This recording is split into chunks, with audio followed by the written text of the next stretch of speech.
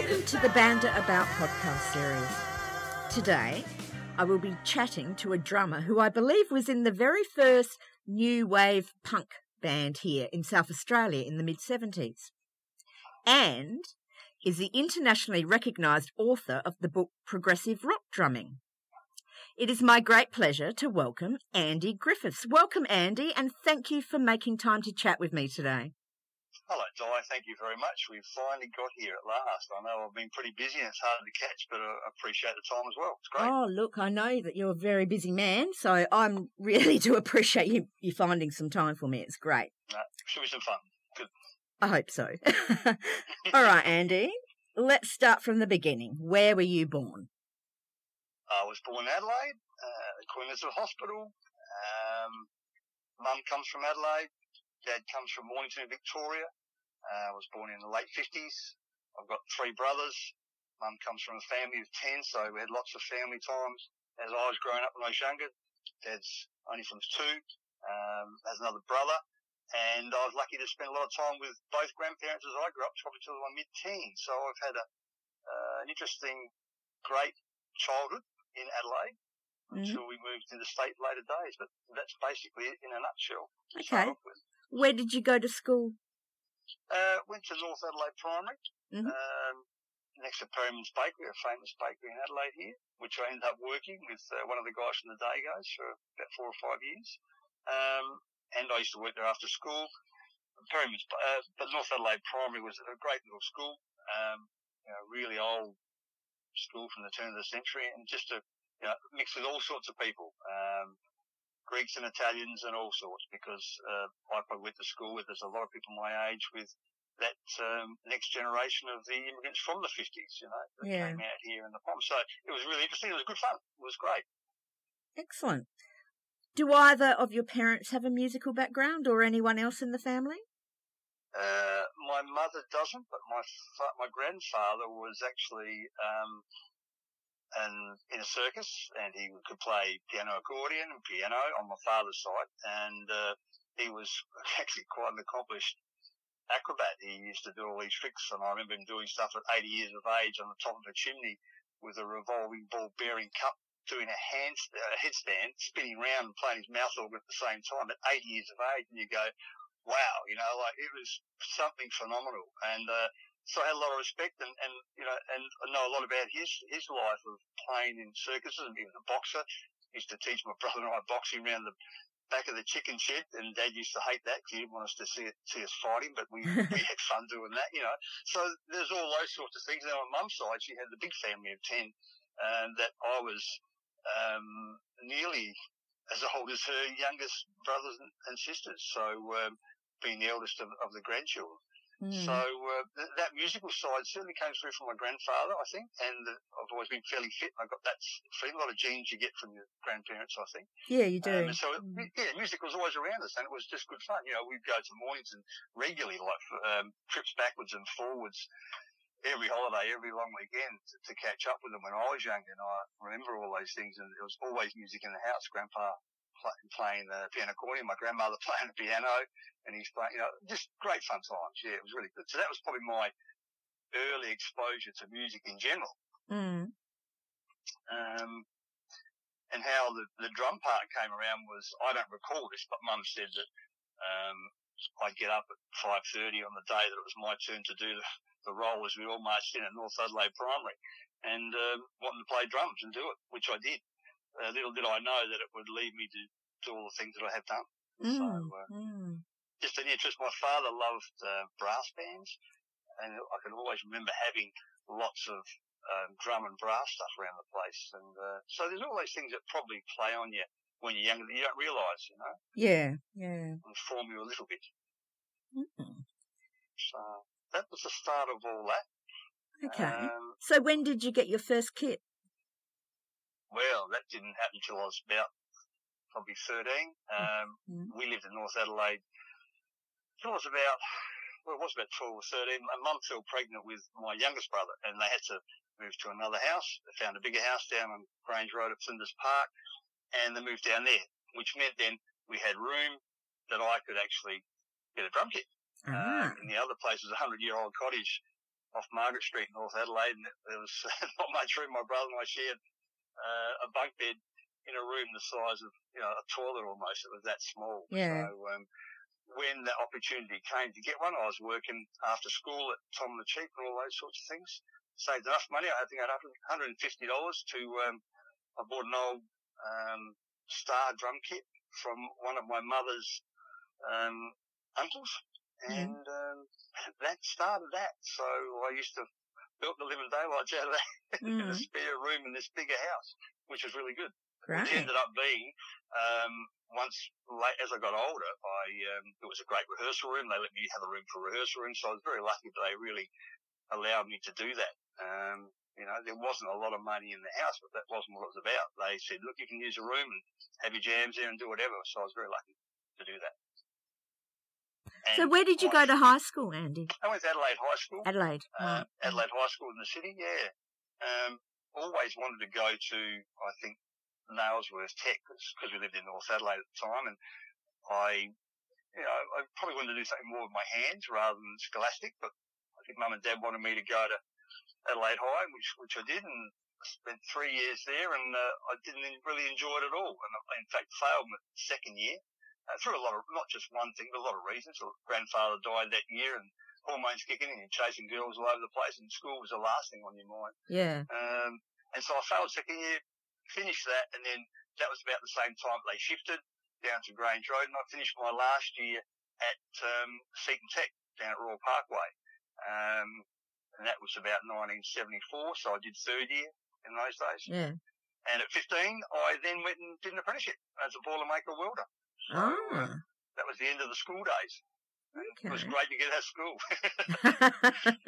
Yeah. I could have done the scholastic stuff, but it just didn't appeal to me. I'd rather use my hands and make things and do stuff, which I'd done with my father in North Adelaide. He was a mechanic and used to work on lots of cars, they had hot rods and all sorts of stuff. And I used to have to help him first, change gearboxes and engines on cars until I can go and play with my mates. So, but it helped me and taught me a lot about cars as I grew up, and I like working on bits and pieces now, mucking around with them. So, that's part of that side of it. Yeah. Excellent. Did you have any lessons while you were going to school?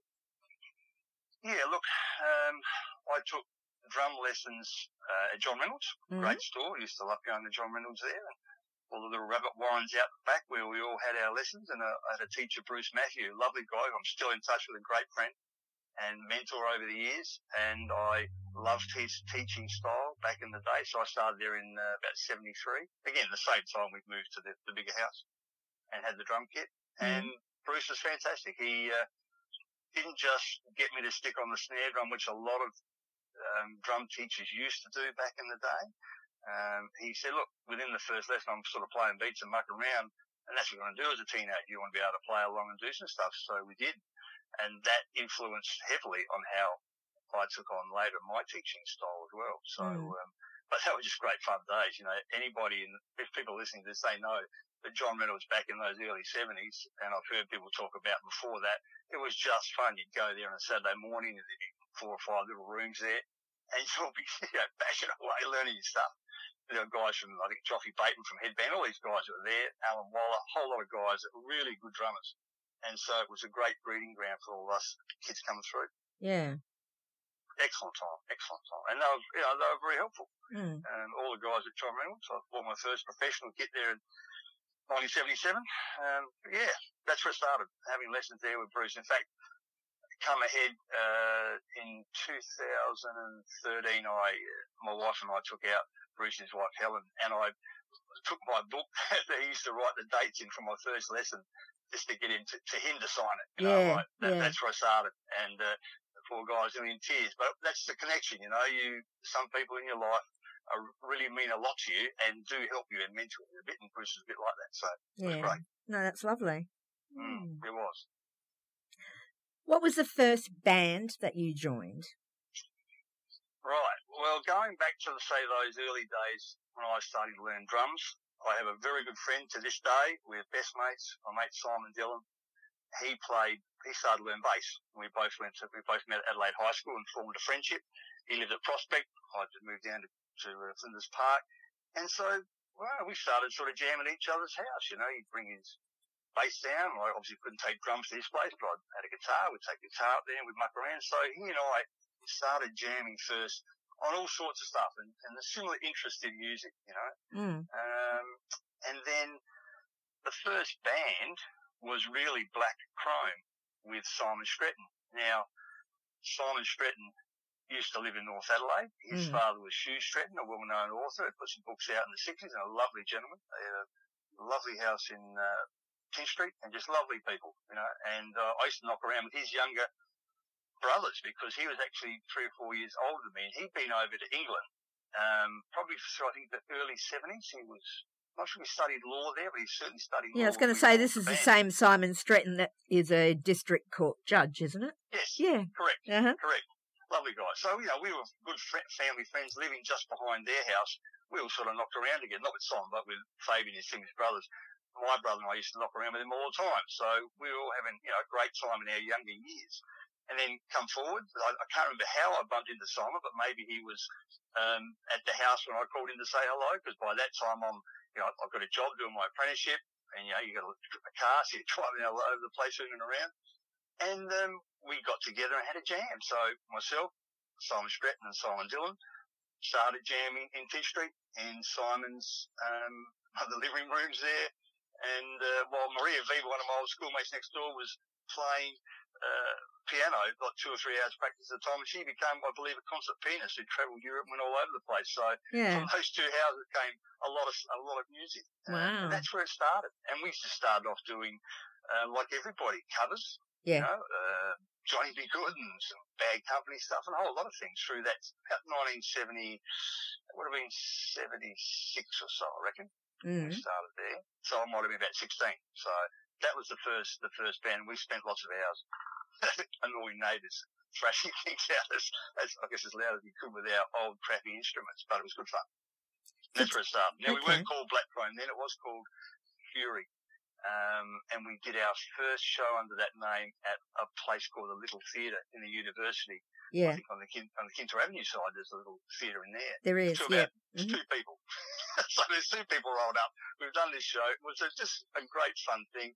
Simon Dillon played. He started off at one of the wrong song, but because they're all bluesy stuff, it didn't matter. We got away with it. And it was just, you know, good fun. And I actually got a recording of that gig, of that very first gig. So, oh, wow. Yeah, it was good, just on a cassette. Oh, that'd be good if we could have a bit of that for this. Yeah, well, I'll see if some of the other guys don't mind. Look, I've got nearly a recording of every band I've been in.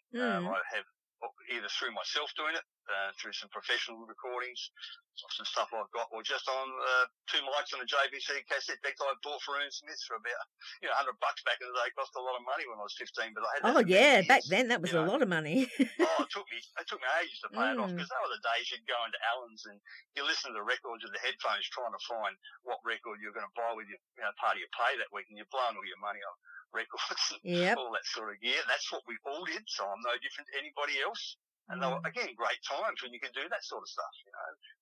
It's a push button now where people don't understand what we were able to do and what we had to do to get music in those days. Even learning songs, you can punch in now YouTube, you can slow it down 3/4, half speed, whatever. We had to slow down records and wore our, you know, turntable belts doing that to try and either get guitar licks or get drum licks or whatever. And that's what you did. Yep. You didn't know the way to work it out. That's you know? right. So that was the days of Allen's and all that sort of carry on. But that was a really fun band. We went from 75 through to late 77. And unfortunately, I think it's probably really a difference in musical direction. We didn't realise that we were probably cutting edge at the time, not being trying to be big-headed. We were just playing our own original stuff. That's what we ended up doing. We got rid of the covers and played all our own stuff, and we just had a ball doing that. And it didn't matter. We, take no prisoners. We just had fun. Yeah. And, people say now, it was the first punk band, it was the first this and that. Well, I don't know if it was, but it was certainly stuff that other bands were, a few other bands might have been doing, but you never heard of us. We're all underground stuff. Yeah. Now we missed, if you want to say missed, we we missed out on that wave that came through doing the Marrickville and all those. They actually got gigs from 78 onwards because we split up and all went different directions. Yeah. So we struggled to get gigs. We did a few what they call bijous up in the hill and up in Adelaide Hills, and they were great fun. Bands like Phantom and Bodan X, Jarb, JAB. Good fun. 300 or 400 people sometimes at these gigs. Yeah. Yeah, you were a bit early, really, because when I Yeah. was going out like mid-'80s and Yep. seeing punk bands at the Tivoli and, you know, the Berkeley and places like that. So I suppose, yeah, you were just a little bit too soon for Adelaide. And that's what happens, you know. You've got to respect and appreciate where you are. Again, you don't realise at the time, but we just missed that. We missed that boat. Yeah. And the next wave got it all, which is that's the way it goes. But I'll never forget, we did a show, I think it was at the Bridgewater Hall. There were lots of halls they did these bijous in. And, you know, talk about OH&S. I think it was Jarb. They set up a plate glass sheet and mic'd it up behind the drum kit and smashed it with a hammer. You know, we're talking, there was just stuff that went on. You go, it was awesome. And the sound was phenomenal. And, you know, myself and Simon, we had to do our own door duties, right? And get money off people and stopping people from drinking. There was I don't think there was any alcohol allowed. Because I remember there's a whole bunch of bikies right up in this big statesman, and Simon and I are trying to say to these guys, hey guys, there's no beer allowed here. And these big guys that are 6.5 foot tall, built like a brick, you know what? They go, mate, we've been bringing stuff in here all night. Certainly, come on through. I've got stuff here. All that sort of stuff. It was fun stuff for 16, 17-year-old kids. You know, it was just fun and harmless. You know, there wasn't any trouble, there weren't any fights. They were just good gigs. Yeah. Good things, you know.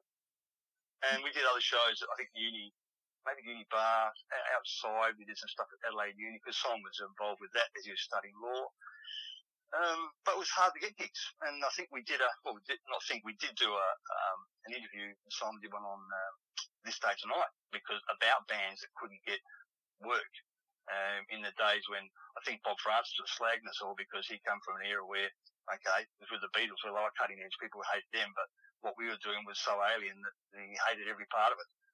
Didn't understand it, didn't get it. Yeah. Where some of the others did, you know. So he was quite critical in general of anybody trying to do something different, and yet they came through the same thing and did stuff different. So you go, you know, it's rock and roll. It's all changes. There's always someone changing, doing something different, and that's part of the fun. You know, you've got to appreciate that. That's what it's about. It's pretty boring if you're going to sit on the same old stuff, which a lot of bands do, and not maybe progress a bit. You know, I guess it would have been nice to have had some, should we say, in quotes, fame, but I don't think I could stand playing the same songs over and over each night of your own songs without changing. And yet there are plenty to do it. So is it for the money? Is it just to keep it rolling, the juggernaut? I don't know, but I've been pretty happy with what I've done. So. Now, I believe your brother performed in one of these gigs. He did. Yeah. We in Black Chrome we had. I think I even tried playing guitar at one stage, and I could do it, but I didn't enjoy it. I wanted to go to playing drums, and we got another guitarist in at one stage called his name was Andy Fermor. Yeah, so Andy Fermor he played guitar for a while, and then my brother joined him was singing, and he actually he's on the This Day Tonight interview. That was him not singing there then. And he stayed with us until we sort of split up. And that was sort of working, but I don't know. It's hard to know when you're trying to find what the sound is for that band. We've done some recordings. We recorded with a chap called Simon Britt, had a studio down at Henley Beach, a lovely 4-track studio. We did some stuff down there. In fact, I think Stefan, the drummer from his band, was the Reels drummer in later years, and nice guys. And that was good. Then we did some recordings in a little studio in Margaret Street, North Adelaide. Did 4 or 5 songs there. So we did some recordings, but again, you know, the view was to maybe put something out, but the wheels fell off before we got to that level after 3 years of bashing head against a brick wall, and just it sort of fell apart. And so then Simon put out a single, I think Australia, Your God Is Apathy, after that, on Tomorrow Records. So he did that on his own, which is, you know, had a bit of a cold following in recent times, and getting reasonable money if you can find one as a single, you know. what do you call it? Specialty single, trying to find one. So, yeah, funny how things turn around and come back. Yeah. So that was a story with my brother singing in the band. And, so from there, Simon Dillon and I started a band with him, and then my brother came and was singing in that too in the early days. And that was called Squawk. And we were doing all sorts of things, originals, and we were doing Van Halen covers and all sorts of stuff. And that lasted for probably a year or two, maybe nearly a couple of years, again, trying to get gigs and do all that sort of stuff. But then, again, the wheels sort of fell off it. I can't remember why that one just stopped, but I think I might have I wanted a change, and I went to live in Melbourne for a while, about 1980. Yeah. And spent 12 months there and had a crack at, well, not much of a crack, but had a go at trying to get into some bands and do some stuff there, and but that really didn't work. I still had a girlfriend then back here. Danielle is my wife. We've been together for a long time. So the pull was back to Adelaide. It was hard to sort of break that. One of the interesting things that sort of makes you understand where you fit in the chain of things. I went for an audition in Melbourne, somewhere up Richmond, and they said, right, bring your kit. You've got to have your kit set up, ready outside, and you get one song. You come in and do that song. I can't remember the song, but I went up, set my kit up, threw it in there, quickly put it up, did this one song. Okay, next, out you go. And I thought, oh, this is Melbourne. This is like auditioning for band. It was really weird, yeah. So, never experienced that before, never since. So, but that was just strange. So I come back home from Melbourne. And what did I do? I just had a variety of jobs bumming around, trying to get another band going. But I think in between that, again, I really wasn't playing any bands. I had a motorbike accident and broke my elbow, which actually could have stopped me playing altogether. Yeah. But it changed my playing style from traditional grip to match grip, because I couldn't play traditional grip anymore. And to this day, I've played match grip, and I think either way works for you. If it works, it works. So you don't have to be a traditional grip person as long as it works for you. Yeah. So I recovered from that. Probably, they said it'd take 2 years, and I said to Danielle, I said, look, I'm going to go somewhere else and have another crack at this, so I went to live in Sydney. So I took off to Sydney in 81, about 6 months after the broken elbow, thinking I'd be able to get up there and do that. But again, I joined a band called Manic Depression, and they were doing all originals, but I couldn't rehearse properly because my elbow was it took time to recover. Yeah. So I come back with my tail between my legs after about 8 months there, and so this is about 1981, and then decided to sort of settle down, I guess, which never happened. But I did with Danielle, but we never, lots of other things happened. I tried opening a shop up down on Grange Road called Dynamic Drumming, and giving lessons and selling instruments, and I found out later that I was actually in the wrong area and all this sort of stuff. But from that, it got me to teaching in a big way. I had been introduced to it by Bruce earlier on. He got me into a place called Arkabar Music, out opposite of the Arkabar Hotel. Used to be a guy there, Peter Franschel, used to run that. He used to build PAs and stuff.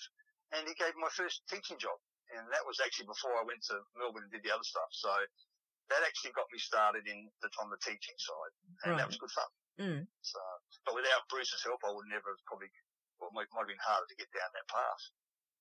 I know I'm jumping around a bit here, but that just sort of puts in perspective how the teaching side started. Okay, keep going. So then we're logging. I'm just putting the time frame here. So then we get to 81, 82. I've come back from Sydney. I actually, again, sliding doors. I thought, look, I've done all this stuff. It's time to maybe try and settle down. So I applied to join the police force, funnily enough. And that was going to be, in those days, it took about 18 months. They didn't take in inductees very often. Yeah. So I'll go back a step. When I was 15, my uncle was a Boilermaker welder. So again, talking about mentors and people that guide you. I was very keen on what he did. I also had another good friend in the family who was a motorbike cop. And so as a 15-year-old, I'm going, motorbike cop would be cool. Boilermaker, he's making stuff, that'd be cool. And I ended up doing the Boilermaker. But then, come full circle, I tried to get in the police force later through this friend who then was quite high up in the police force and gave me information on how to apply. And he said, if you're serious, I'll tell you how to go about it. You do all the hard work, and if you get in, you get in. Yeah. So that took 18 months. So by about 82, 83, nothing had happened. They said I was accepted, and I hadn't heard a word from them. They said, if you don't get a letter from us, it means you're in. I've been through all their psych tests and all that sort of stuff, and I was going to give drums away and follow that as a path. And they never contacted me. So, okay, I waited. I was driving trucks in those days, so I was never home. I was out on the road. And I'd pop in Angus Street, say, how's it going? Oh, yeah, we'll let you know. Well, bugger me. They didn't let me know. And I finally found out a couple of months later. I said, hang on. You said if you didn't get the letter, you'd be in. Here I am. Well, we sent a patrol car around your house, and they said you didn't live there. And so I'm going, okay, I'm trying to join a police force. We can't find someone that's been in that place for many years. I think we'll give this a miss. He said, you can try again. I said, mate, it took me 18 months to get here. I think we'll give that a miss. So I didn't follow that path. And to cut the story short, I got offered a job working at Perriman's Bakery with Neil Perriman and his dad, Max. And Neil was Tony Rome from the Dagos, who I'd known from a young kid. So I got to go to Perriman's. I ended up playing with the Dagos for a couple of years, and that was great fun. So I did get back into the original side and the independent scene that I missed out from 78, 79. I got back in about 83, 84. We spent a couple of years there. Supported the Saints, Hoodoo Gurus, all that sort of stuff that comes through the Tivoli, all over the place. It was awesome. Really good stuff and good fun. Good fun. So, again, I've been lucky with having, been in good bands, had a lot of fun. And no regrets. It's been great to that point. So that's about 84. I stayed then with Perriman's till 87. I was with a couple of other bands in between. Did a show at the Tivoli with a band I think called Decadence. Now, forgive me if anybody's listening if I'm incorrect with some of this, but I'm pretty close. They said they wanted a drummer to play along with the drum machine, right, at the same time. Okay. They said, have you done that? And I said, no, but I'll give it a crack. Right, so there's these two keyboard players. I can't remember their names, but we get up there to TIFF. I'm playing the acoustic drums along with this drum machine track, having a ball in a bloody. I think I was in the Stormtrooper uniform with a helmet stuff. Just really weird stuff. Because in those days you were doing all sorts of crazy things. That's what it was. It was all alternative and different. And there were lots of bands doing lots of great things. Yeah. And I was just another drummer amongst all that sort of stuff. So there's probably lots of other little things I did, but I won't bore you to tears with that. It was just all good fun. Okay. 84, 85, about 85, I joined a band called These Elements, which Paul Sharman is well known around the place. Yes. I've spoken to Paul. I haven't heard. Peter Kershaw told me you spoke to him, so it's my turn. Paul gave me a ring one day. He was playing with this band, or jamming with this band, and he got glandular fever and said, look, would you mind helping us out? You want to jump in and see if you can help me out? So I went for rehearsal and ended up joining those guys for 12 months or so. And again, we did all the, not my favourite scene, we did all the cover stuff and, Bridgeway, Finn and all that sort of stuff. Yeah. Travelled up through did the Iron Triangle, up through Westlands Wales, all those joints, did that stuff for a bit of fun. And that was okay. Did some TV interviews. I think we played at Murray Bridge at the ranch, all over the joint, as all those bands did. Again, just for a bit of fun. Yeah. That probably finished 85, 86. And I really didn't do much apart from jam with a few people, with the view that, I wanted to have another crack going interstate. So discussed it with my wife, and she said, well, look, where do you want to go? I said, well, I probably should have gone to Melbourne, but I went to Sydney. And so we left here in Easter 87. And spent 5-6 years having a crack at the top level with some lovely people. And again, wasn't our time. We're ahead of our time. All the grunge Seattle stuff coming in 93. I was coming back here broken in a recession with 2 young kids. Had a crack and having a go. But, no regrets and great mates and good times. And, and still a good mates today. So. Well, you're obviously ahead of your times, Andy. You need to just hold on to your ideas for a couple of years and then, I've got all my original stuff now, but I'm getting a bit late for that, I think. The rock and roll idea is really, being a rock star, that's gone. So that covers that period. I mean, the 87 to 93 was really good fun. Danielle gave up her job. I met Danielle in 77. We've been together all this time, and she's just supported me in every way to allow me to have a crack in those years to do what I wanted to do. And so I can never thank her enough for allowing that to she happen. sounds like a wonderful partner. You're very lucky. Yeah, look, I've got mates that had second, third wives, but maybe it's them, not the partner.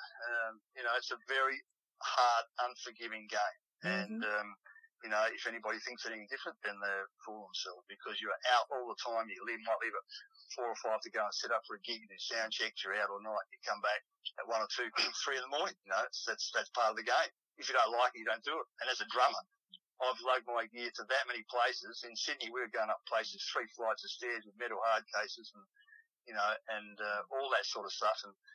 But I never regretted it, and I never complained about it, because I just love playing in it. And I know that I've always given, and guys know that I play with, I give 110% every time. I don't care if there's 2 people there, if there's 2,000 people there, you just play your ass off, and that's what it's about.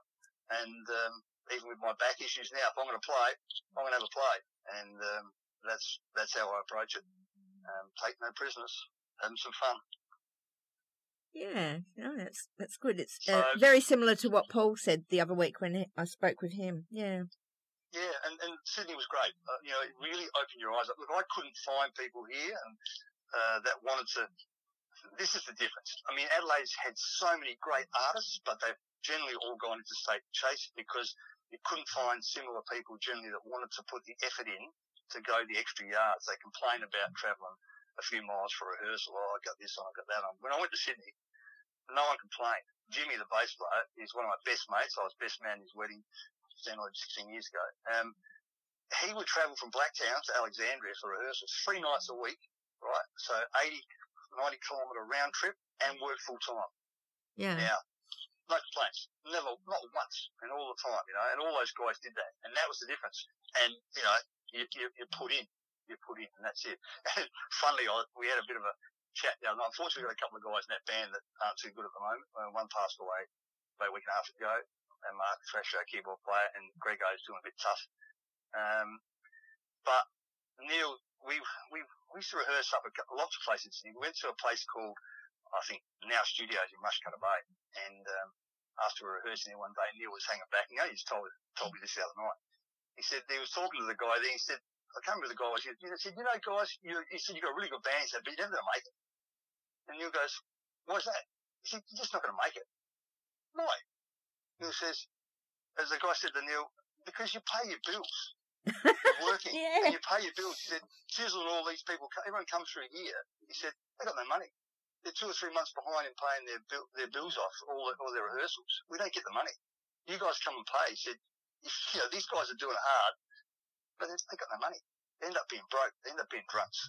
Mm. Unfortunately, there are a lot of them that do end up being that way. Mm. And, there's a lot of drugs in it. One thing I hated about Sydney was there's a lot of drugs there, and there's a lot of places that we didn't play because I know they were dealing in coke and other shit, and we said we ain't going to get involved in that, and we didn't. To our credit, we held our guns out, and that's wasn't part of our scene. And these places, I knew the places we couldn't get into because I was trying to get lots of gigs and got us in lots of places, but I knew where they were being paid in other stuff. Yeah. We weren't getting in there because we weren't part of that scene. Mm. And so if you're not part of that scene, you don't get in there. And people might dispute that, but we've seen it firsthand and we've been amongst it, so you know what was there. Yeah. So that wasn't our thing. We just played music. We didn't need that crap, So unfortunately, that's taken a lot of lives and wrecked a lot of lives too for those people. Yeah, it has. So that's a bit of a downside. But that's on the negative side. In general, rock and roll is some fun.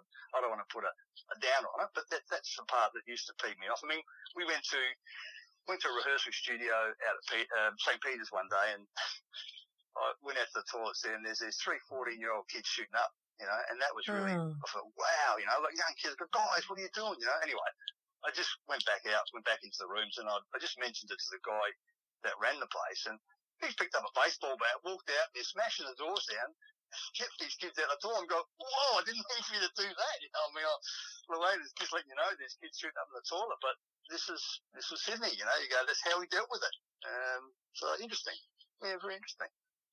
Sydney was an education, but it was also a great chance to meet, you'd go into rehearsal rooms and sit around all these people that you admired, and some would talk to you and some wouldn't, but most of them would. The bigger the artist was, generally they sit down and have the act here. And, it was nice. It was nice.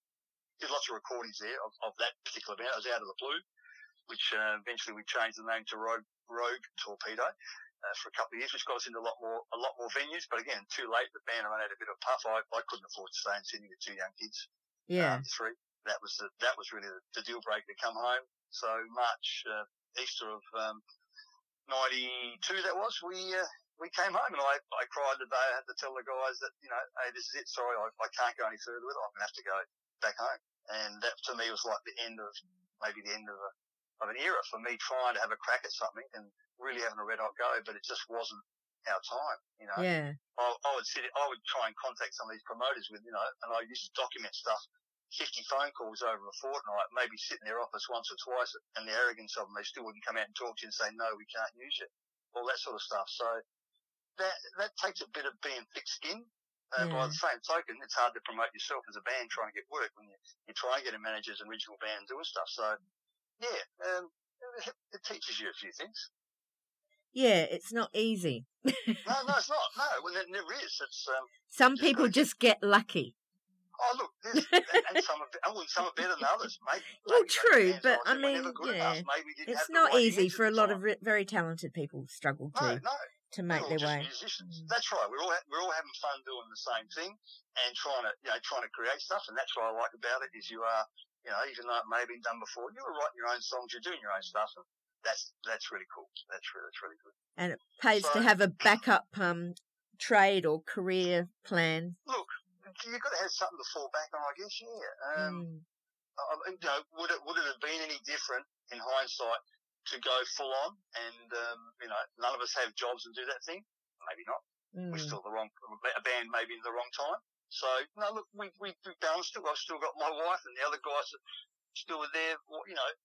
Wife and a balance of things. So you go, we had a crack at it our way, and that's cool. We can all live with that. That's I think while you're having a crack at it, once you have a family, it gets to a point where you have to actually provide on a regular basis. Exactly.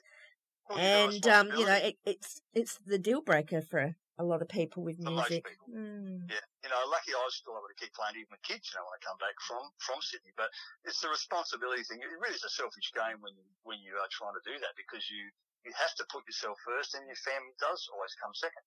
You do a gig, you can't go to a party because you're playing somewhere. You got a big gig tonight. Yeah, we're going to play at Selena's at Coogee Bar. Yeah, or we can't go this 21st, or or a wedding or something. Yeah, or a wedding. And so we sacrifice. All musicians sacrifice their asses off to follow their love, and I'm no different to anybody else. And so, if you're not prepared to do that, well, you don't do it.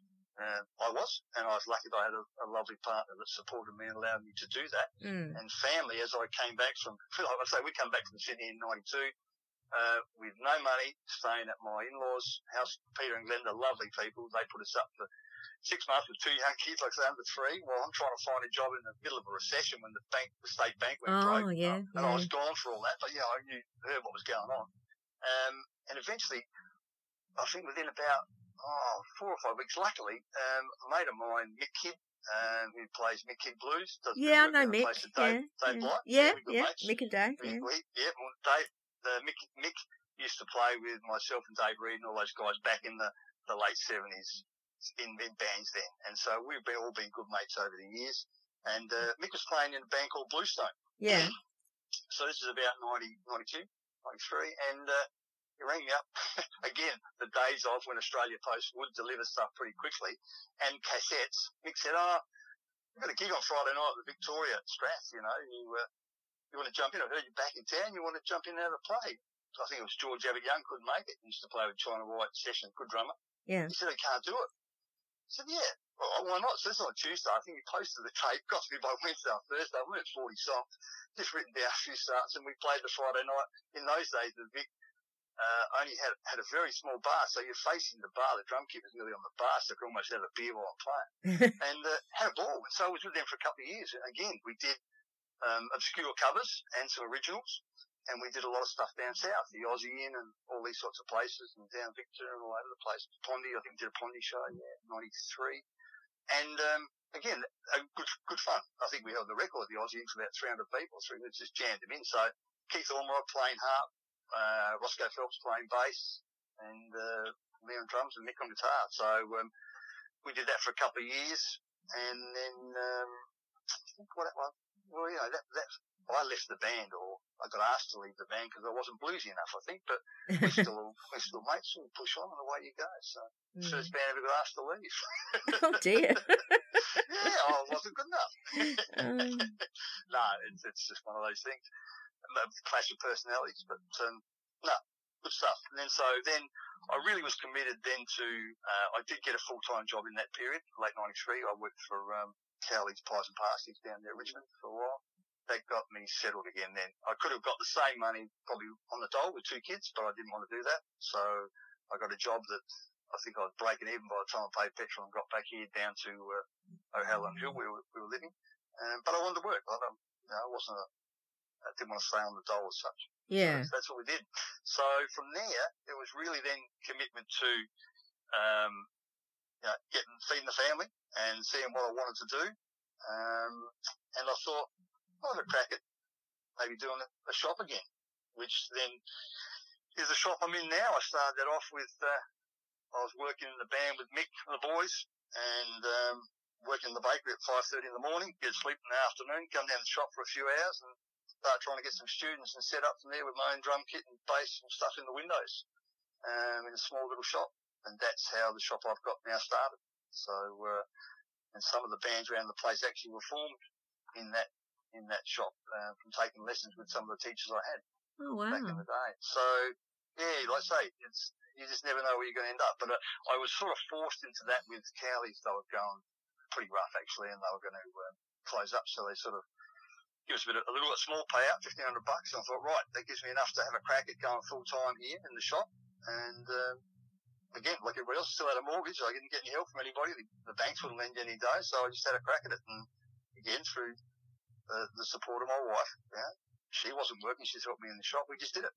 And nearly 30 years later, we're still doing it. So that was that sort of period, 95, 96. I played in various bands around the place then, but again, I was had too much family and too much going trying to build the business up. You don't get time to do your own thing, which is fine. It was my turn to get back. I'd had it all my way for many years, and I did that. So then I did get back into I played in a band called Guest down this way with a good mate, become good mates, Bruce and Deb Matthews and Stretch on guitar, and we used to do some gigs around the place just for fun. They were, doing covers and stuff, and that was good fun. Did some recordings. But then about I guess I played with John Lambert too. John and, what's his name? Paul from, used to be in Satisfaction. The singer, Paul Curtis. Oh, right, in a band. He was playing bass. Good bass player, good singer. Did some stuff with some studios down here called Southern Sound Studios back in the mid-90s. They used to put on gigs with Hobson's Choice and a whole lot of those, again, original alternative bands. Dave Hopgood, good drummer, lots of people around the place doing that sort of stuff. So we did a couple of bands through there. But again, mainly covers, not really originals, while I'm still working in the shop and doing that. But I had fun late 90s in a band called New England Stone. It was all originals. A guy called Steve Smart, a couple other guys. A guy called Jack was managing the band, and we played up around town doing a lot of alternative gigs and did quite a lot of recordings. And that was really good fun because it was getting back to what I really enjoyed, doing your own stuff, not mine, but somebody else's originals, and good songs, So again, having some fun, just having some fun, doing what I like doing, not just playing covers. Excellent. Not that I'm against them, but that's my bag, It's nice to be able to mix it up, though, isn't it? Yeah. And I jumped in for lots of people. In Sydney, I would do some fill-in stuff for people, for mates. They said, "What you're doing? You go and do some stuff, help me out." And that's great because you're only, you're on the edge. But then I like that part of it, the excitement. But you're not doing it every night. Get bored. I get bored doing that. You can't beat the artists. When you listen to some of these recordings by artists that we all love, and you go, "Wow, they've nailed, they've captured that song, however they did it, and it's just really cool." And that was their song. That's their thing. You try and copy it, you can play it, but there's something magical about when you, even as a band, recording your own stuff, and other players will notice, when you get something right or it really works, you go, "Wow, that's pretty cool." It really tingles down your spine. You've captured something that really was pretty good. Yeah. And it might never make the airwaves. In most cases, it doesn't. But you go, "Yeah, that was excellent. That was really, really good." So that's my take on, I guess, cover bands. And I respect everybody for doing their own thing, but it just doesn't appeal to me on a regular basis. Okay. So now we're going from there. That's just a picture of about 2001. Can I ask a question? Yeah, because I told you, I never shut up. I'm sorry if I'm being saying No, it's fine. But, occasionally I like to ask a question. I have to remind people that I'm still here occasionally, that's all. Can I tell you one more quick story before you ask me a question? This is now the Andy Griffiths show. No, because this is funny. We went on a houseboat many years ago, myself, Mick Kidd, a whole lot of guys, and we're talking again maybe 79, around that era. And we had this houseboat for the weekend. And I think we stopped at Renmark at the pub. And so we're out the front of the pub with just buckets and acoustic guitars. And the big showboat pulls up with this with this big band playing. They're playing stuff inside. And all the people come out the boat. They're hanging over the top of this little bar, the Renmark, the wharf thing there. Yeah. And they're all clapping for us. We're just having a ball playing buckets with sticks and bloody guitars on the back of this houseboat. And we're just laughing at each other going, how cool is this? They got a band in there, but they come out here and they watch us having some fun on the houseboat. Just a bunch of musos having a bit of fun. Yeah. So that's the sort of stuff I've loved doing over the years. With all those guys, we have all great memories of those things we did. So now I'll shut up. You ask me a question. Well, I was going to say, do you have a memorable gig story that you'd like to share? Oh, I've got a couple. Some I can't tell you, but you can tell me anything, Andy. No. Remember, this is going to go to people who are listening. Hello out there. You don't have to name names. No, I'm not going to say anything.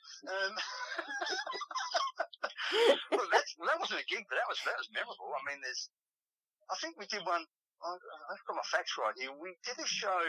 This blew me away. It was a good gig, actually. We played at the Auburn Hotel in Sydney with Out of the Blue, and there's a new venue, and so we played all originals. We get up there. I think we played to 2 people, and we got $350. The guy never batted an eyelid. Now, original band never got that for playing, and I think we got a gig from one of those 2 people that were in front, because we went on there, and to the credit of the guys, we played as if we, there was 2000. It didn't matter. You just played your butt off, and that's the way we approached it in that band, and that's why I loved it. With them, it's probably the best gig, because every show was a winner. You just wrote a few duds, and we did lots of rehearsals to get to that level. So there were shows like that were quite memorable. Black Chrome actually split up because we were supposed to be apparently going to a party to play, which we weren't told about, and we're getting phone calls. Why aren't you at the party? What party? And we all got the shits and split up over that, right? When the Dago split up, we did a show at the Tivoli. Well, we attempted to do a show at the Tivoli. Dick Cant, the singer, rolled up with both the keyboard player paralytic and late to start. We get up on stage. We're about to belt through, start playing the song, but Dick has gone face first into the microphone on stage, right? Neil's turned round with his guitar, and I'm still playing. I kept playing. Neil's turned around and smashed his Strat against the back wall against their flag. There's bits of string and bloody stuff going all over the place. The whole band's imploded within a minute or two. That was the end of it. We split up. It was done. That was that reincarnation died within 30 seconds or a minute. As quick as that. And I still see that guitar just whizzing past my ears. He just lost it. But rock and roll, That is a really memorable ending for a band. It just describes the whole scene so beautifully. You'd go in there and there was no bloody normal looking bands around those days. Not unless you went to a out north or out south sort of pub. Then you get more normal looking people. But when you're in the city, there are freaks all over the place. We didn't even get given bloody glasses. It was all plastic cups, Come on. We weren't trusted. I'm still trying. He was even dressed up in the stormtrooper uniform with the helmet. I can picture that now, the Tivoli with the guys. I can't remember what they were wearing, but they're just weird shit. It was just funny. Anyway. Yeah. God, Clowns of Decadence. They used to do some really weird shit too on stage, didn't they? True. I mean, there were some bands that I'd be there with my boyfriend at the time, but I'd be near an exit and standing against a wall because I really wanted to see this band because they're really cool. But oh my God, the crowd's dangerous. And I was only little, right? So I wasn't going in there. And the crowd's dangerous. So you'd stand side of the Okay, Oh, I can run if I can see something's about to happen. Just wanted to play the show. I know you did, but like there was a time when that sort of thing was expected. You expected to see things getting broken or people getting broken and a kick. Well, when we played the Box Factory, because the real punks turned up and we weren't punks, they started smashing bottles and throwing shit at us. They just went berserk. They went off. They really went off. That was billed as Adelaide's first punk show. I remember the posters going around Adelaide was supposed to be Adelaide's first punk show and at the Box Factory, and we weren't punks, and all these punks turned up with all their gear, all their regalia, really, really full-on hardcore punks. And the first band went on, weren't punks. We went on, Black Chrome, yeah.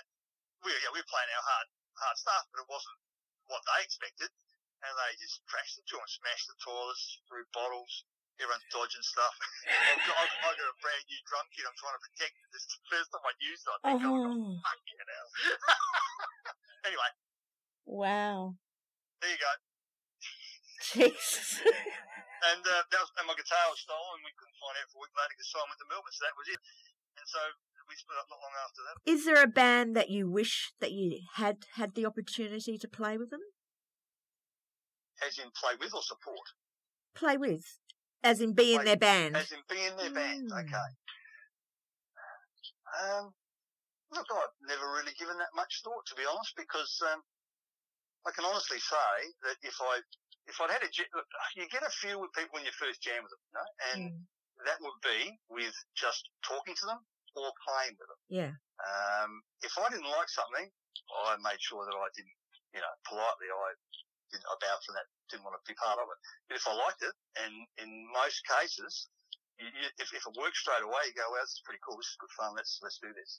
And so to me, I've really can say that I've played with some of the best blokes and best players just for the sheer hell of it, and nothing more, nothing less, trying to achieve one goal. And, I can't, it's hard to think of who would you play with. Lots of people I admire and lots of bands that I've loved watching over the years, would you like to play with them? Nah. Play with the guys I've played with. It's been good fun. Yeah. That's, in my opinion, I don't know. I can't think of anybody that I really would have liked to play with, to be honest. I come from an era of playing in bands that would have big Marshall stacks or with Strats or Les Pauls and stuff, and hard rock stuff, and I love that. So if I was going to play with anybody, it would have been great to play with some of those bands like, the Angels or Chisholm, because they were just music you love and they were doing similar things. So that was my era that I was sort of brought up with, I guess.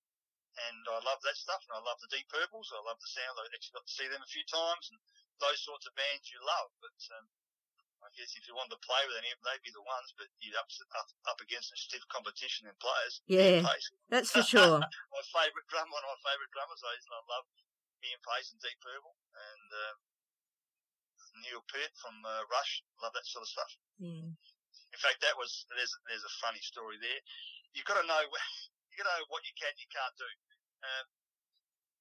I can't remember the actual year, but it might have been in the period of going from Black Chrome to setting something else up. There was a band in Adelaide might have been called Relic, and I think they were doing a lot of Rush stuff, and they were looking for drummers. And I spoke to a guy on the phone. He said, "Oh, you come down and have a listen to us." Somewhere at Brompton, they had a hall or somewhere they're practicing. And so I've said that, so I listen, I'm going, the big F-bomb goes, "What the? This guy's phenomenal. How am I going to play this stuff?" Yeah. It was great. So I went in there and told the guy, I said, "Mate, I'm not wasting time.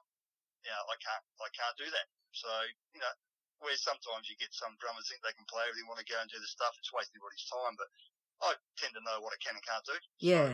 So at that stage of playing, I knew I wasn't going to be able to play like Neil Peart, so I didn't. Yeah. Well, that's good that you can see what your what your abilities were. Yeah. You've got to be honest. You can't go wasting people's time. You're just kidding yourself. That's it. So. True that. Yes. Next question. Thank you, Andy. You're welcome, Di. Thank you for coming on my show. I'm not sure why you invited me. Oh, well, everybody's welcome. To listen, that's right. Yeah. Carry on, sorry. Thank you. COVID has had a tremendous impact on the music industry, Andy. How much did the pandemic affect you in regards to your store and having drum lessons and everything there? Yeah, interesting.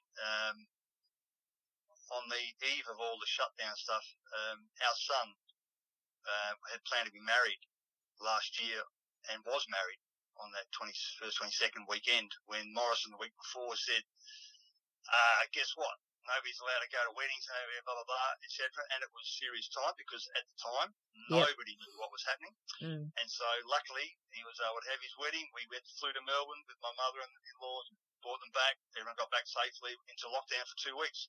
The first time ever, my wife and I have been stuck in our property and got food delivered for bloody 2 weeks. And I got a lot of work done, but not what you want to do. So, unknown to everybody, I'd been in touch with, in that week, all the parents of our students. Obviously, the shop was shut for a week because both of us couldn't get in there, and the young fella helping out, Zach's been with me for 8 years, was working at Adelaide Oval. They were going through shutdown, so they shut everything down. So the shop was just closed. And I didn't panic. I'm not a panicker. I thought, right, let's just sit back and see what happens here.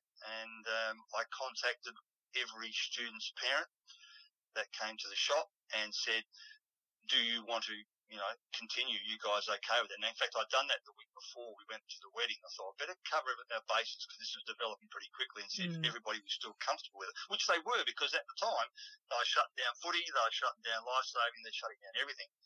But the parents all still wanted their kids to come for lessons one-on-one, which we're allowed to do. I contacted SA Health, and they said, as long as you provide that 1.5 distance and within the meterage you've met the rules, you're allowed to continue one-on-one. I said, right. So I did all the stuff, got all the stuff ready. 2 of my guitar teachers felt uncomfortable with that and decided they didn't want to teach. Fair enough. So they stopped for 2 or 3 months. And I thought, do I have to pack up here and go home? What's going to happen? So again, didn't panic, just kept pushing along. And came the bass teacher. He came back on. So the 2 of us kept teaching. The parents were happy with that, so we were able to keep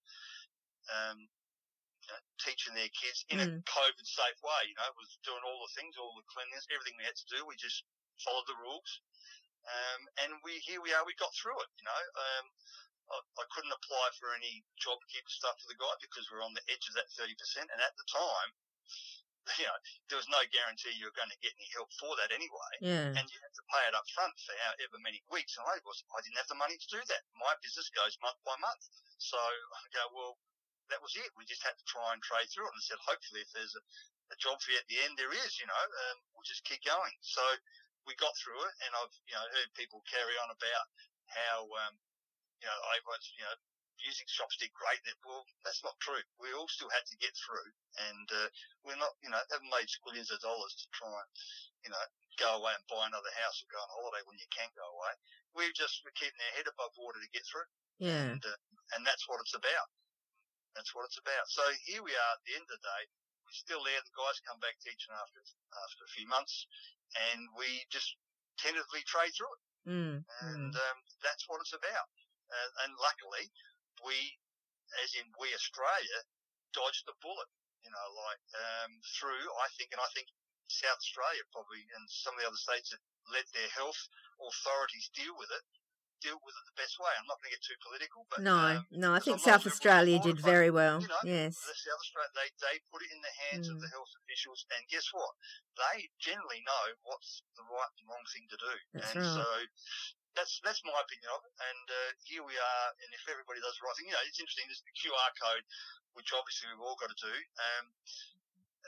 People lately have been carrying on about people not adhering to it, and in some situations it would be hard to govern. But I look and watch when someone comes in my shop. I watch to see if they've done it, and if I haven't seen them done it, I'll say, look, have you signed in?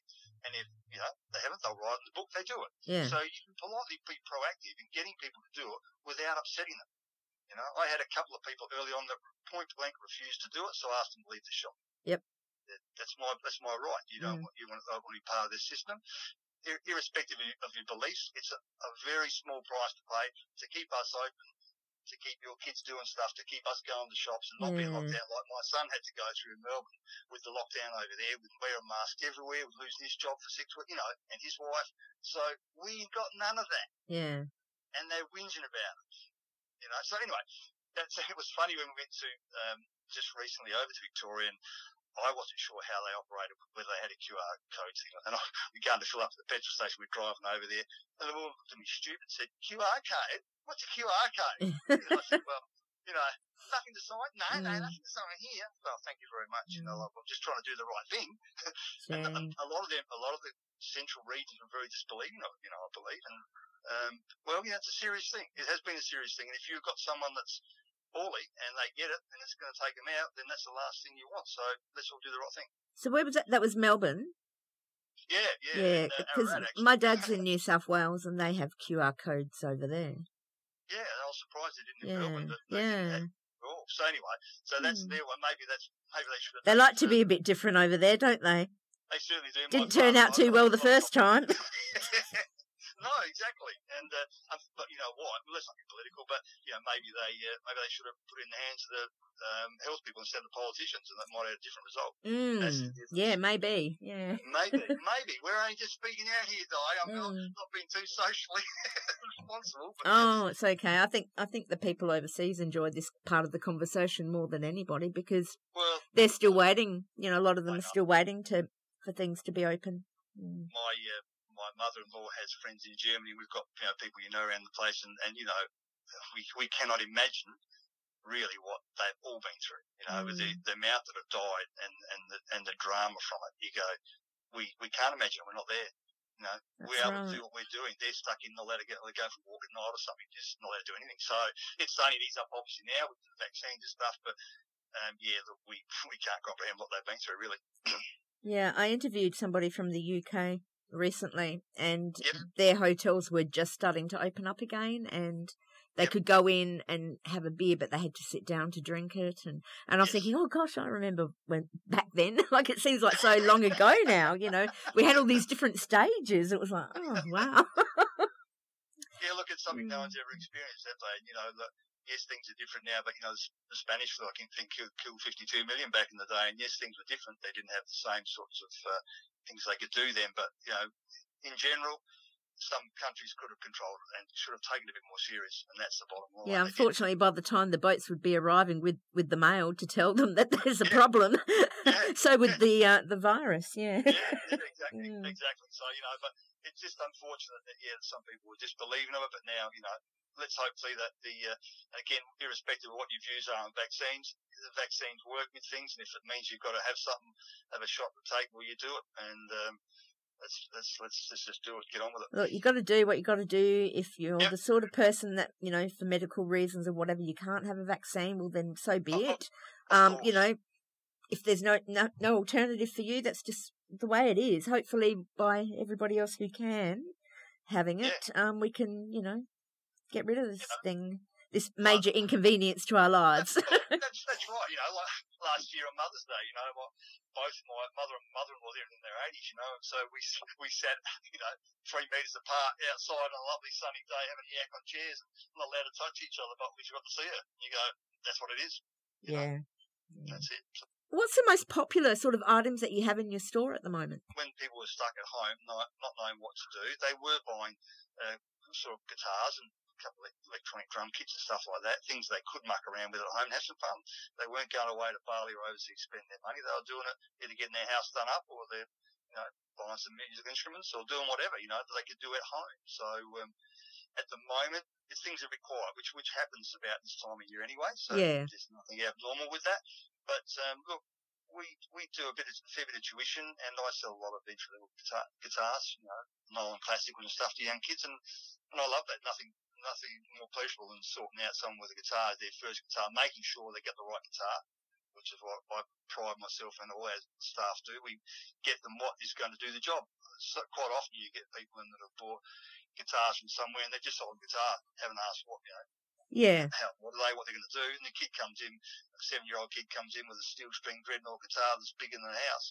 How's he going to play that? You go, come on, So I'm lucky I've got we'll try and get the right thing for the child or the adult, and hopefully they go and have some good fun playing years, because nothing worse than trying to play a guitar that you can't play. That's not right for you, and it's just too hard. They give up. They'll play once or twice and stop. So it doesn't help anybody. It doesn't help them. They haven't had the chance to see if they could go further with it. That's what it's about. Yeah, exactly. So that's what generally, I sell a mixture of all sorts of things. Yeah. But mainly electronic kits and guitars and stuff. So. Great. Okay, so you're really busy, you're running the store, got a family, and then you decide to write a book. Well... Why? How? Where'd that come from? Well, that's before the family, that's before everything. Back in let's go back to 81 when I had a go at doing the shop down on Grange Road called Dynamic Drumming. I met a chap through there, his name was Steve Sutton, and he was a guitar player. And he wrote the jazz guitar book for Gary Turner and Brenton White's, was then called Koala Publications, in the Progressive series, which are great books and to this day are throughout the world. And Steve said to me, hey, I reckon you might be able to do a drum book for Gary. I've just done this guitar book and we live just down the road from him. I said, oh, okay, I'll introduce it to him. So anyway, struck up a thing to meet Gary. Gary lived a couple of streets away from me and he was working out of his house at that time. I think he might have been doing import records and stuff like that. And here's this chap who has set up this company with Brent White doing local books in Adelaide, guitar books, Guitar Method Book 1, and I think they'd done the bass book, maybe a keyboard book. So they had a few books. They wanted a drum book.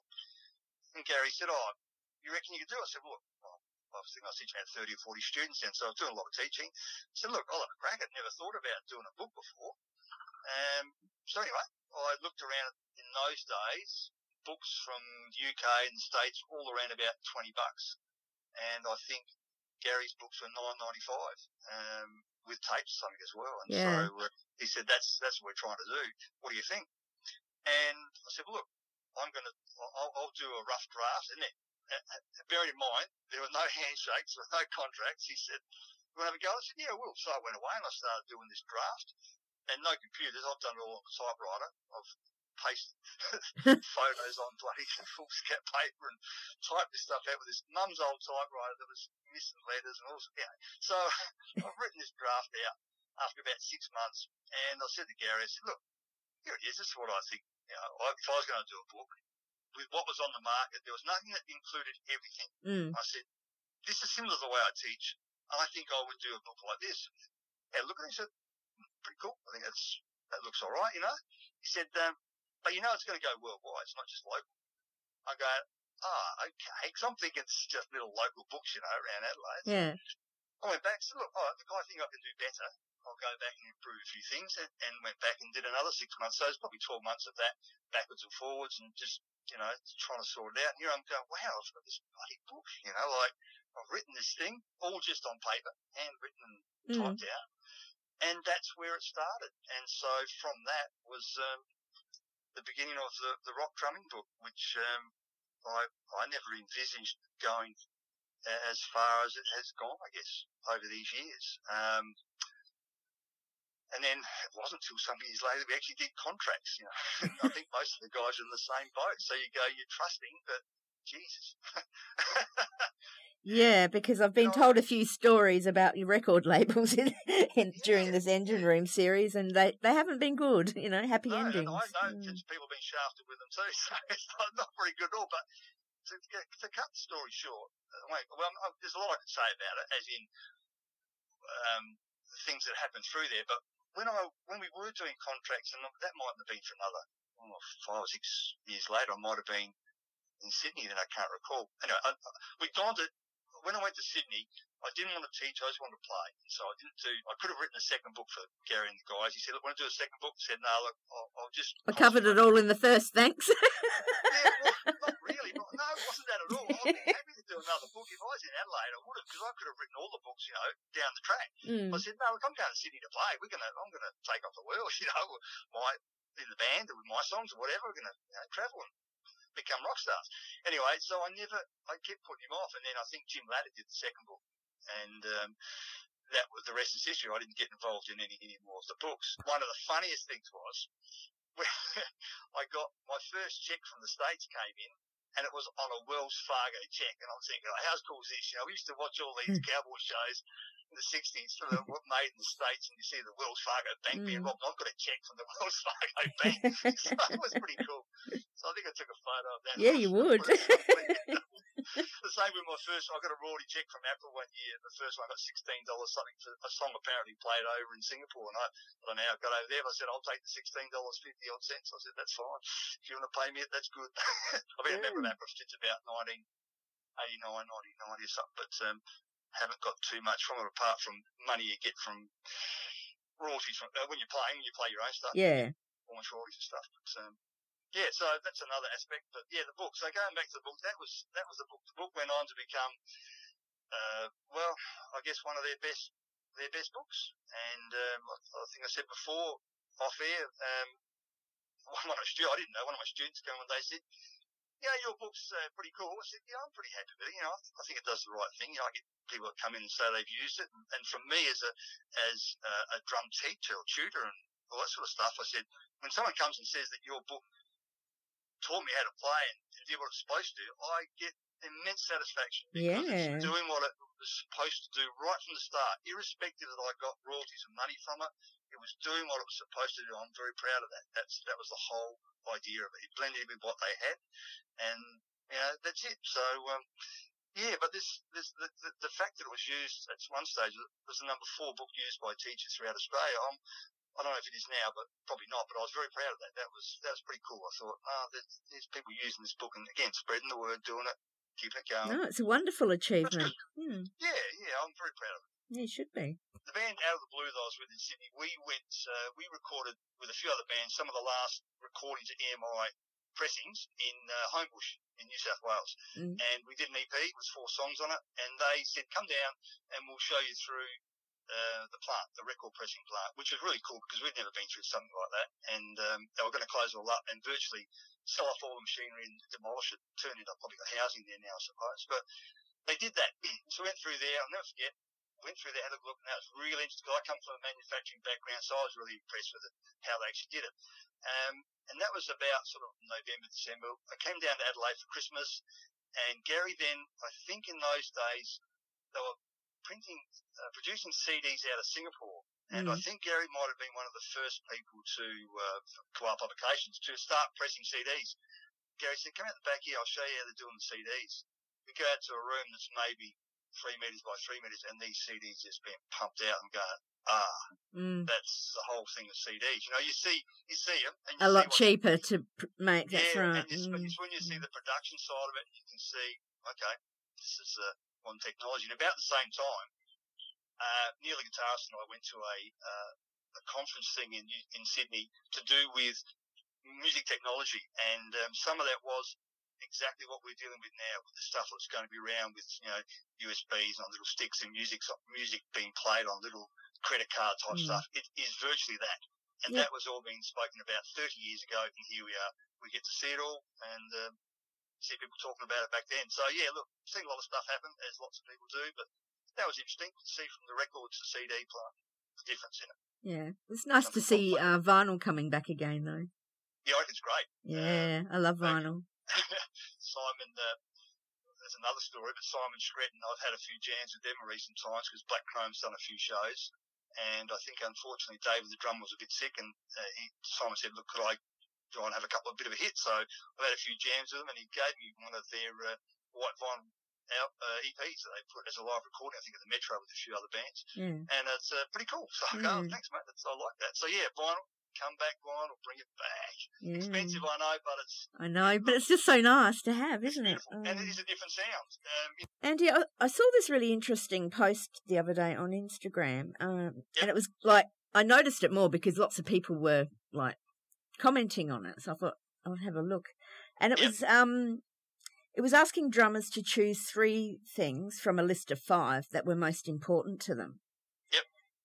And then I started reading through the comments, and I was actually quite surprised, like, there was such a variety of answers to this particular question. And I'm like, this is interesting. I might try asking you guys. So, all right. So you can only choose 3, but you've got to choose the 3 that are most important to you as a drummer. Okay. So it's out of A, groove, Yep. B is creativity, Yep. C is chops, Yep. D is technique, Yep. and E is time. So you can only choose 3 of them. What are your 3? All right. Well, I certainly would say groove. Mm-hmm. And to qualify that, it doesn't matter how good or how bad a player you are, if you nail a groove and it works, and you get that sort of feeling, you go, wow, that's pretty cool. Mm-hmm. That, to me, that works. I mean, give you an example. Am I allowed to give an example? Well, this might end up being a really long answer if you do, because you've still got to give me 2 more. Yeah, I've got more. Yeah. Okay. No, look, I'll leave it at that then. Okay, so groove, most definitely. Mm-hmm. And I guess, and I'll say timing. Yeah. To the point that as a drummer, you really are, like your show, the engine room. Mm-hmm. You know, you're in the bass player, the rhythm section. Generally, you've got to nail it. And songs do. I'm not a believer in being like strict metronome play. Like Paul Sharm, excellent timekeeper. I think better than me. But I think sometimes, and it's not against Paul, but in general, sometimes songs can move a bit with it. And you hear that in recordings, you know, it might lift a little bit in the chorus or whatever. And so it's not an exact metronome type keyboard rhythm, you know. So I think songs can float around a little bit. And that's part of the liveness of a band. And I played with a very good friend, unfortunately passed away a few years ago, Bruce, a keyboard player, and he and I would sometimes play shows, just the 2 of us. And he played a lot of songs. And he taught me a bit more about timing. I taught him a bit more about letting it go and not being so straight, because he'd always played with drum machines and stuff. So we both learned from it, even as old farts. You can never stop learning. It's a bit of give and take on it from everybody's part, you know. Mm-hmm. So I'd say that part. And what were the others? Sorry. Okay, so now you've got creativity, chops, or technique. Creativity again. Mm-hmm. You know, you don't have to have the best chops and techniques. You listen to a lot of good players. It is just about what they're playing, is in the feel. I used to love Steve Presswich from Cold Chisel. Yeah. You know, traditional English type drummer, great drummer. You know, just nailed that groove. I saw him many times when I was younger, and you just watch him now, even some of the footage, say, yeah, it's pretty cool. You know, pretty cool. You don't have to have all the best chops. And yet, you know, I admire really, really good fancy players that do stuff you just drop and joy and go, wow. But sometimes those people have sacrificed family or other things to get to that level. I have not done that. I've had a balance, and I'm not the best player in the world, but I'm competent, and I've got a balance of family life and playing and music and all that sort of stuff, you know. So, okay, Andy, so who are your top 3 local drummers? Top 3 local drummers? Oh, I mean, I don't see too many these days. It's too bloody working. That's a good question. Think back to when you used to go out more. Oh, look, well, as in local drummers overall, yeah. Local guys. I used to like watching George Abbott Young from China Weddings. He was a good drummer. I'm not sure what he's doing these days, but I reckon he had pretty good chops. Mm-hmm. And good feel. I used to like John Zack. Used to play Zep Boys and FAB back in the day. You might be a bit young, you might not know those guys, but they used to play at the Hackney Hotel and around the joint. Yeah. Used to like watching him play. A song called Happy People, I think. It was not a bad little single. And third one. Geez, you put me under pressure now. Have I got any mates? No, look. I've seen some guys around. I'm not sure the names of the guys playing around towns, but look, no, there's lots of young good kids coming up playing together. They're really, really, really, really good. I don't know the names, but that'll do. I've got 2. You've got 2? Yeah, there's a couple. You playing safe? Yep. I'm onto you. Everybody's under me. Can you get off my back? I've already had an operation. Yeah, I've worked in sales too, all right? Oh, dear. No, look, I'll tell you, I've had some good young students come through me actually that aren't bands, but great little drummers, you know. Or that Ryan Sim was a good little drummer. He was did the uni course and played in some bands around town, but he's a good drummer, great percussionist, and but a good drummer. So that'll do. There's three. Okay, thank you. Dave Hopgood he's pretty good too. He used to play Hobson's Choice. I used to No, that's it. No more. No, you've had your three. That's it. Okay. All right, Andy, if you could invite any musician to play a concert anywhere in the world, who would you call? Where would you hold the concert?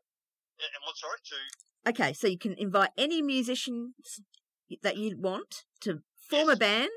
Yep. You're on the kit. Yep. You can play anywhere in the world. Yep. I want to know who you're going to call. Yep. Where you're going to play. And what genre you're going to perform. Only one musician or a band? No, a band or just one. Up to you. I tell you who I would have. Well, some of them are alive, some of them are dead. That's okay because we have the power to resurrect. Yeah, okay, cool. Okay, I'm going to say Richie Blackmore. Mm-hmm. Ronnie James Dio. Yep. And I can't remember the guy's name. Keyboard player. I went and saw Thin Lizzy at Apollo Stadium, and their keyboard keyboard player that played with Thin Lizzy. Oh, it was really good. I'd play it with him, whoever he was. Yeah, I can't think of his name either. No, I can't. And bass players. My mate Jimmy from Sydney that I play with now, the first version, he's pretty good. Yeah. Cool. Yeah, that's it. That'd be good. And where are you playing? I reckon we're going to play at Memorial Drive. All right. Because it's one of the venues that back in the day, I'll keep it short. When I was playing with the Dagos, I believe the story was we were supposedly supporting Midnight Oil around that 83, 84 period when they played there, and got pulled almost a few weeks before. Someone from Sydney come on and did the support act, so we didn't get to do that. But that would have been cool. I would have enjoyed that. So. Oh, well, that would have been cool because then I'd be able to say that I saw you play. Yeah, I know. I was at that concert, but I wasn't up there. Is there something that you've really tried to play but you couldn't get it right? No, look, there's some things that are quite challenging. I don't even try to play them. I'll be honest with you. I'm not about that. I've always been a band person. So if I join a band, I stay with the band and see it through. I don't like being I'm not into being a soloist or being a clinician. I just love playing and being part of a band. That's always been my thing. So, yeah. What was that question again? It was just if there was something that you tried to play. No, look, it's funny. When in Sydney with Out of the Blue, one of my own songs, funny enough, it had a snare piece in it that I'd used as an introduction, and it wasn't hard at all. You know, and one day I stuffed it up, and it took me a few more goes to get my head around it. Why did you stuff it up? Just bloody play, you've written it. But we're human. These things happen. It's like when you write a song and you like you wrote the lyrics and you're singing and then you forget them. It's like yeah. Like that, you know. Because no point looking at other people. They didn't write it. They don't know what you're singing. Well, it's funny because I've never been one. I don't put myself up as to be the best drummer. I'm confident and I enjoy doing what I'm doing. And I used to get a lot of crap when I put the book out of jealousy. People say, "Oh, he hasn't been to uni. He hasn't studied." I didn't have to do that. You know, I put something out that was from people the are just heart. so mean, aren't they? Like they can't just be happy for people when they have some success. Really. Yeah, I don't give a shit. But it was nice to get away from Adelaide and break that crap and go to Sydney and start from the bottom of the pile. Well, you may be a big fish in a little pond. You go there, start from scratch. You're just a bloody roadie, you know. And that was good because I didn't never mind start from the bottom. It builds a bit of character, you know. So yes, I think we should all be supporting each other a bit more. Well, look, here's an interesting story. I'm not going to say which band, but I did get a job in a band once where I beat someone else's brother to get the job. And funnily enough, every time, and we had this roadie day, so we got someone setting up the gear, and that person had to be involved with setting the kit up, and all the time there was something falling down or not right, and I reckon I was being sabotaged. You go, that pissed me off, so I'm going, I'm there to play the show professional, not this bullshit that goes on behind. So that peed me off a bit, you know. You go, hey, I didn't know I'd beat this brother for the job. I just got the gig and I'm playing. Yeah, so it's not your fault. You can play better. Yeah, exactly. Yeah, great. You know, anyway, Yeah, yeah, people do that. I know, it's just strange. Wrong. It's just wrong. Grow up. All of you, grow up. Now, a little birdie whispered in my ear. Oh, here we go. And this little birdie said, pardon? This little birdie said that you might be recording some new music from home. Well, yeah, how much do you want to talk about that without going too deep? Now, look, I'm going to go back a step because I'm going to go back to my high school days with my old mate Simon Dillon. I had a fall when I was about 15 at Adelaide High School and hurt my back and didn't realise how bad it was until recent years. I'd actually fractured my L4, L5 down there at the lower base, and at the time I remember I couldn't play footy, but my parents never told me what the problem was and they didn't know. No one had actually picked up on x-rays. Well, come ahead later, I've had some back issues and it forced me to have an operation, and when you get told don't lift more than 7 kilos, you're not allowed to play kids, not allowed to do anything, it was a bit devastating. I thought, wow, is this going to be the end of my playing career at sort of 58 years of age? Anyway, so I had to wait on the public health system, had to wait for 18 months to get something done about it. At the same time, the rail was being built, so everything was being delayed. Finally got in there. They were going to fuse it, put all pins and stuff in there. They didn't have to. They gave me a laminectomy, which creates a bit of a V-shape, apparently, and allows the nerves to get away. So I was able to rehabilitate without all that stuff being done, but it's left some residual nerve damage to my foot trying to play kick. But the basic bottom line was I was still able to play. And in that period, actually I'd written a song. I hadn't written a song for a long time. I've been so involved with family life. I lost my father. Lots of things happen, and you go through your own dramas and deciding, do I still want to go on with the shop? Do I want to get out? All sorts of things cross your mind as your kids get old and start to get off your hands. I wrote a song. I thought, that's pretty cool. And I wanted to, I've got an old Tascam 38 8-track recorder, which I recorded bands with, done a single back in 85 with another band's demos and stuff, and I really enjoyed that side of recording, but it had been sort of put in storage here and hadn't used it. So I dragged it all out and thought, I'm going to record on that, but there were a few things that were not working on it, so I had to get belts and stuff from the UK and the States. Not expensive, I just had to wait 8 weeks or whatever it is to get here. So I spoke to one of my guitar teachers and said, look, what can I do to get a bit modern, get in the real world, from analog onto digital? He said, got a laptop? Yeah. My brother gave me one, I got an old one. He said, that'll do. So he said, go and get a program called Reaper. So I got this program, 60 days free, you try it. I thought, cool. This is like, without having my big desk, I'm on a laptop, still able to record all my stuff through a laptop. And I bought the program for $60. And so I started recording these songs. And in the end, I think I might have recorded about 16 or 18 songs, new songs. And I've got a whole lot of other stuff that I never put out or released from Sydney because I was doing quite a lot of songwriting in that band before I left to come home. Quite a lot. And I thought, there's a bit of excitement here. I'm getting excited with this. So I then recorded everything. I played bass, I played keyboards, I've done a whole lot on there myself, but I wanted a band situation. I just didn't want me to be doing this stuff, which is okay for demos, but not to get something done properly. So I had my back operation. I was getting back into playing. I had a jam with Paul Curtis and my guitar teacher Andrew Cutting and Kane Jones, well-known bass teacher down at Lawalunga there. Lovely guy, teachers for me.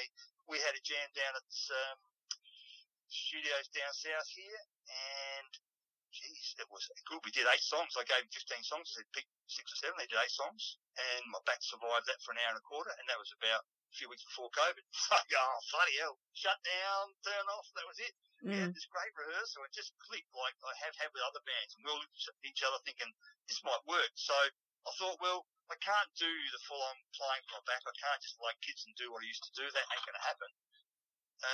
What do you do? So look, I haven't got back into getting that happening for lots of reasons, but yes, I've got a whole lot of stuff here. I want to put together something and record it, but in a live situation with a band, not just my demos here. So that's where I'm at, and yeah, it's going to happen. I'm just not sure when. So that's what I'm about at the moment. It gets exciting, gets in your blood, and you get in the room and you can't go to bed. Danielle, I'm coming there soon, don't worry. It's 1 o'clock, 2 o'clock in the morning. I've got to go to work. All that stuff. Yeah. Well, everybody who writes songs, they know what it's like. I do know that stuff because it's happening in my house at the moment. Yes, yes.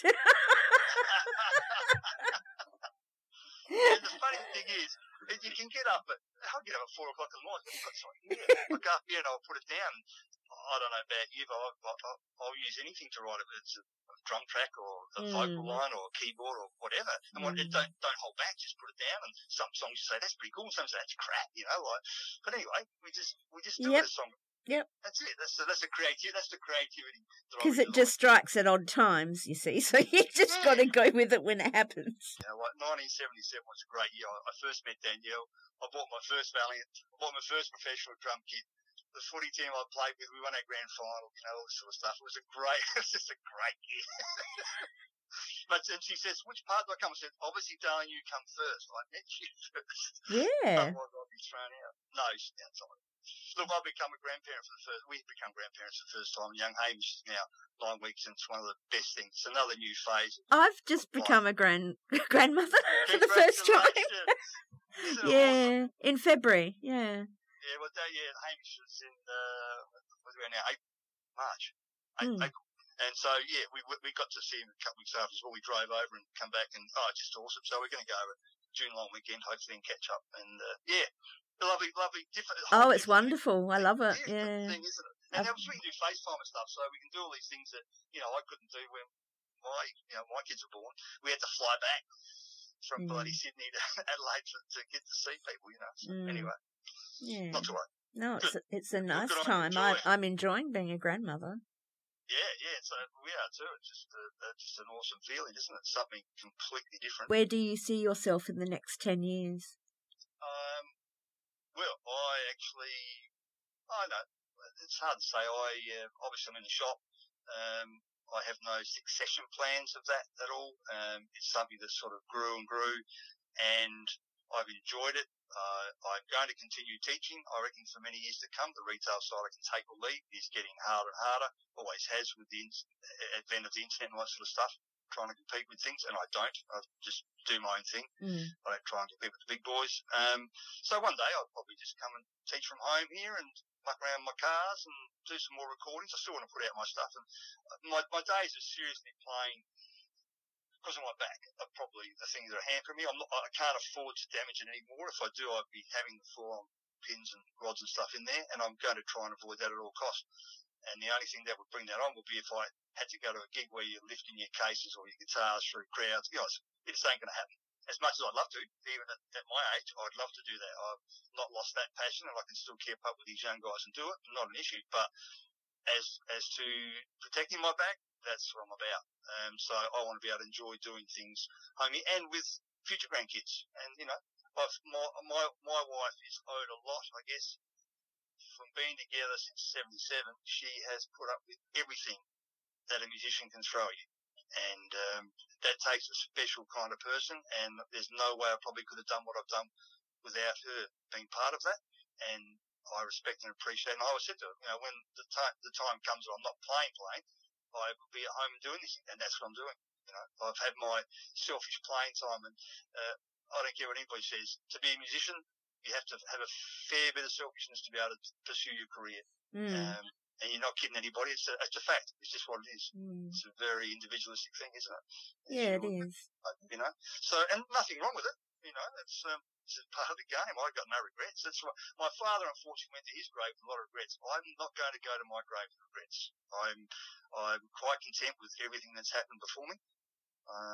I've got no apologies for anything. And we just push on. Enjoy life as best we can. I'd still like to record my stuff, and I can see myself writing songs. I'm curious as to how the music industry is going to go. And this is another subject, and I think I have a bit of an interview where, is it John from the Iron Horse? I don't know him personally. Yeah, John Yacker. John Yacker, yeah.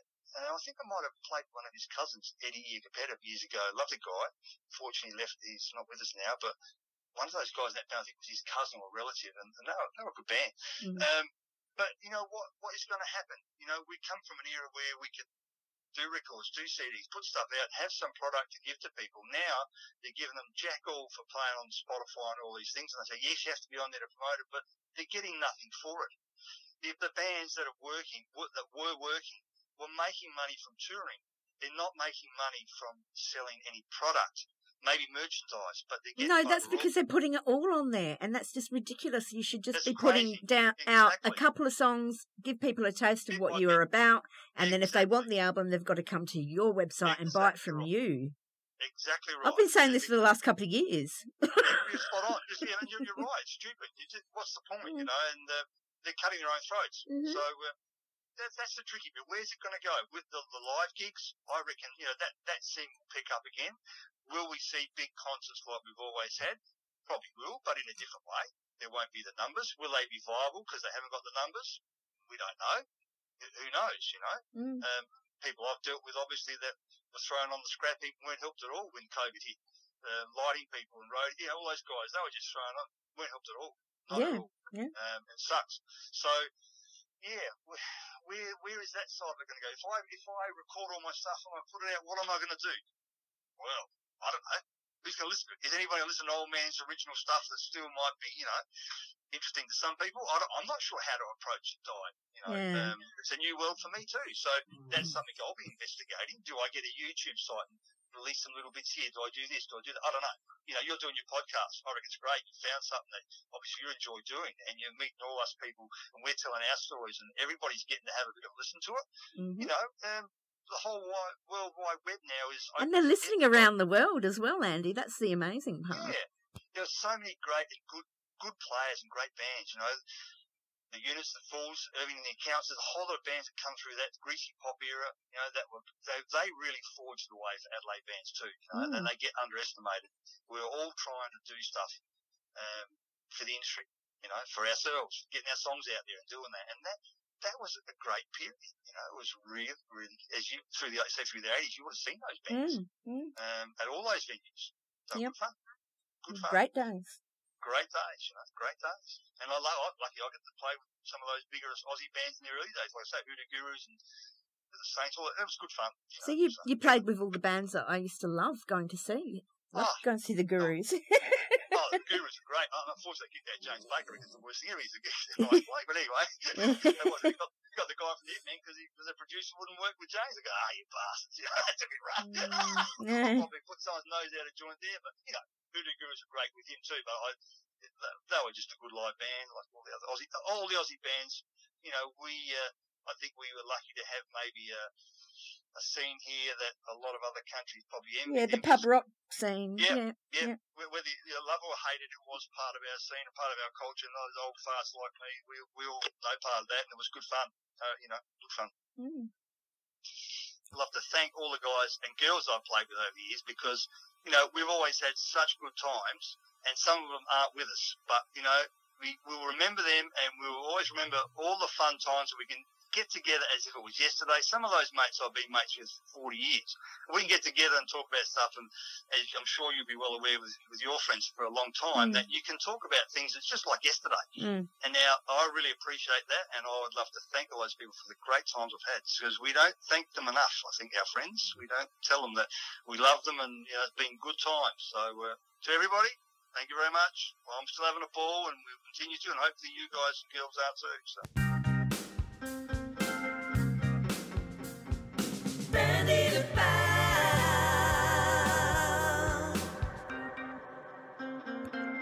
Before we end our chat today, I'm going to ask Andy 20 quick random questions, or as many as we can get through in the space of 2 minutes to close the interview. Are you ready, Andy? Never been readier. Okay. Your time starts now. What was the first concert that you went to? Pass. Radio Birdman or the Saints? Saints. Name the first album that you purchased.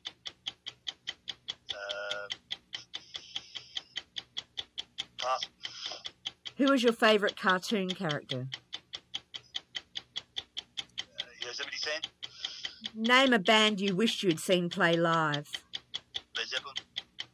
Which do you prefer, vinyl or CDs? Vinyl. The most sticks that you've dropped during a gig?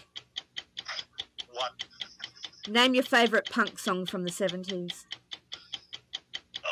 Saint Stranded. If you couldn't play drums, what else would you like to do or play? Bass. Name a famous drummer that you'd like to meet.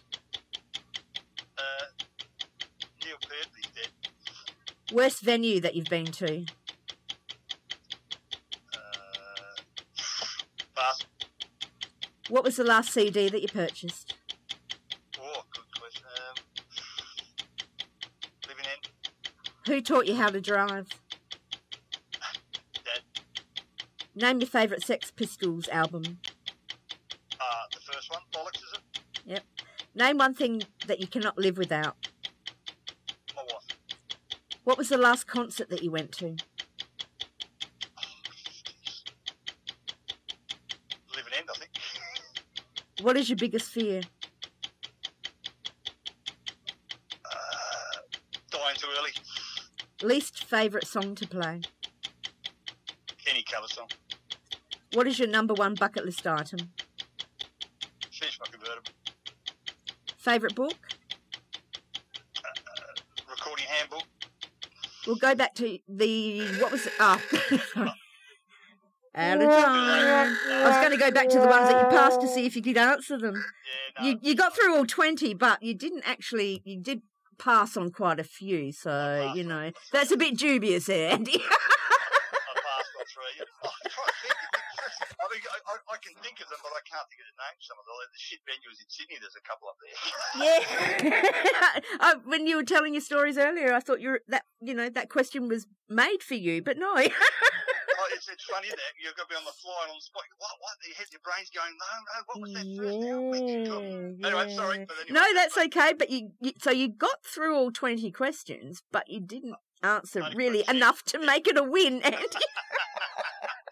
Look, thank you, Andy, once again for joining me for the Bandit About podcast today. You've been great to chat to, and I hope that everyone who listens finds this as enjoyable as I did. All of the information and links relating to today's interview can be found in the show notes. And please feel free to leave a voice message if you have any requests for future Bandit About podcast guests. And make sure that you follow this podcast so that you don't miss the next episode. Thank you, Andy, for being a guest today. Thank you, Di. It's been a pleasure. I really appreciate it, and hope some people get some enjoyment out of it. It's all the best with all your future interviews, mate. That's great. Thank you. No, it's been great having you along. You've been really good fun to chat with. It has been fun. Yeah, I've enjoyed it. So continue on, mate. Continue on doing a good job. Thank you. Thanks for listening, everybody. That's it for me today. Di, Bandit About, proudly supporting live music. Bye. Take care.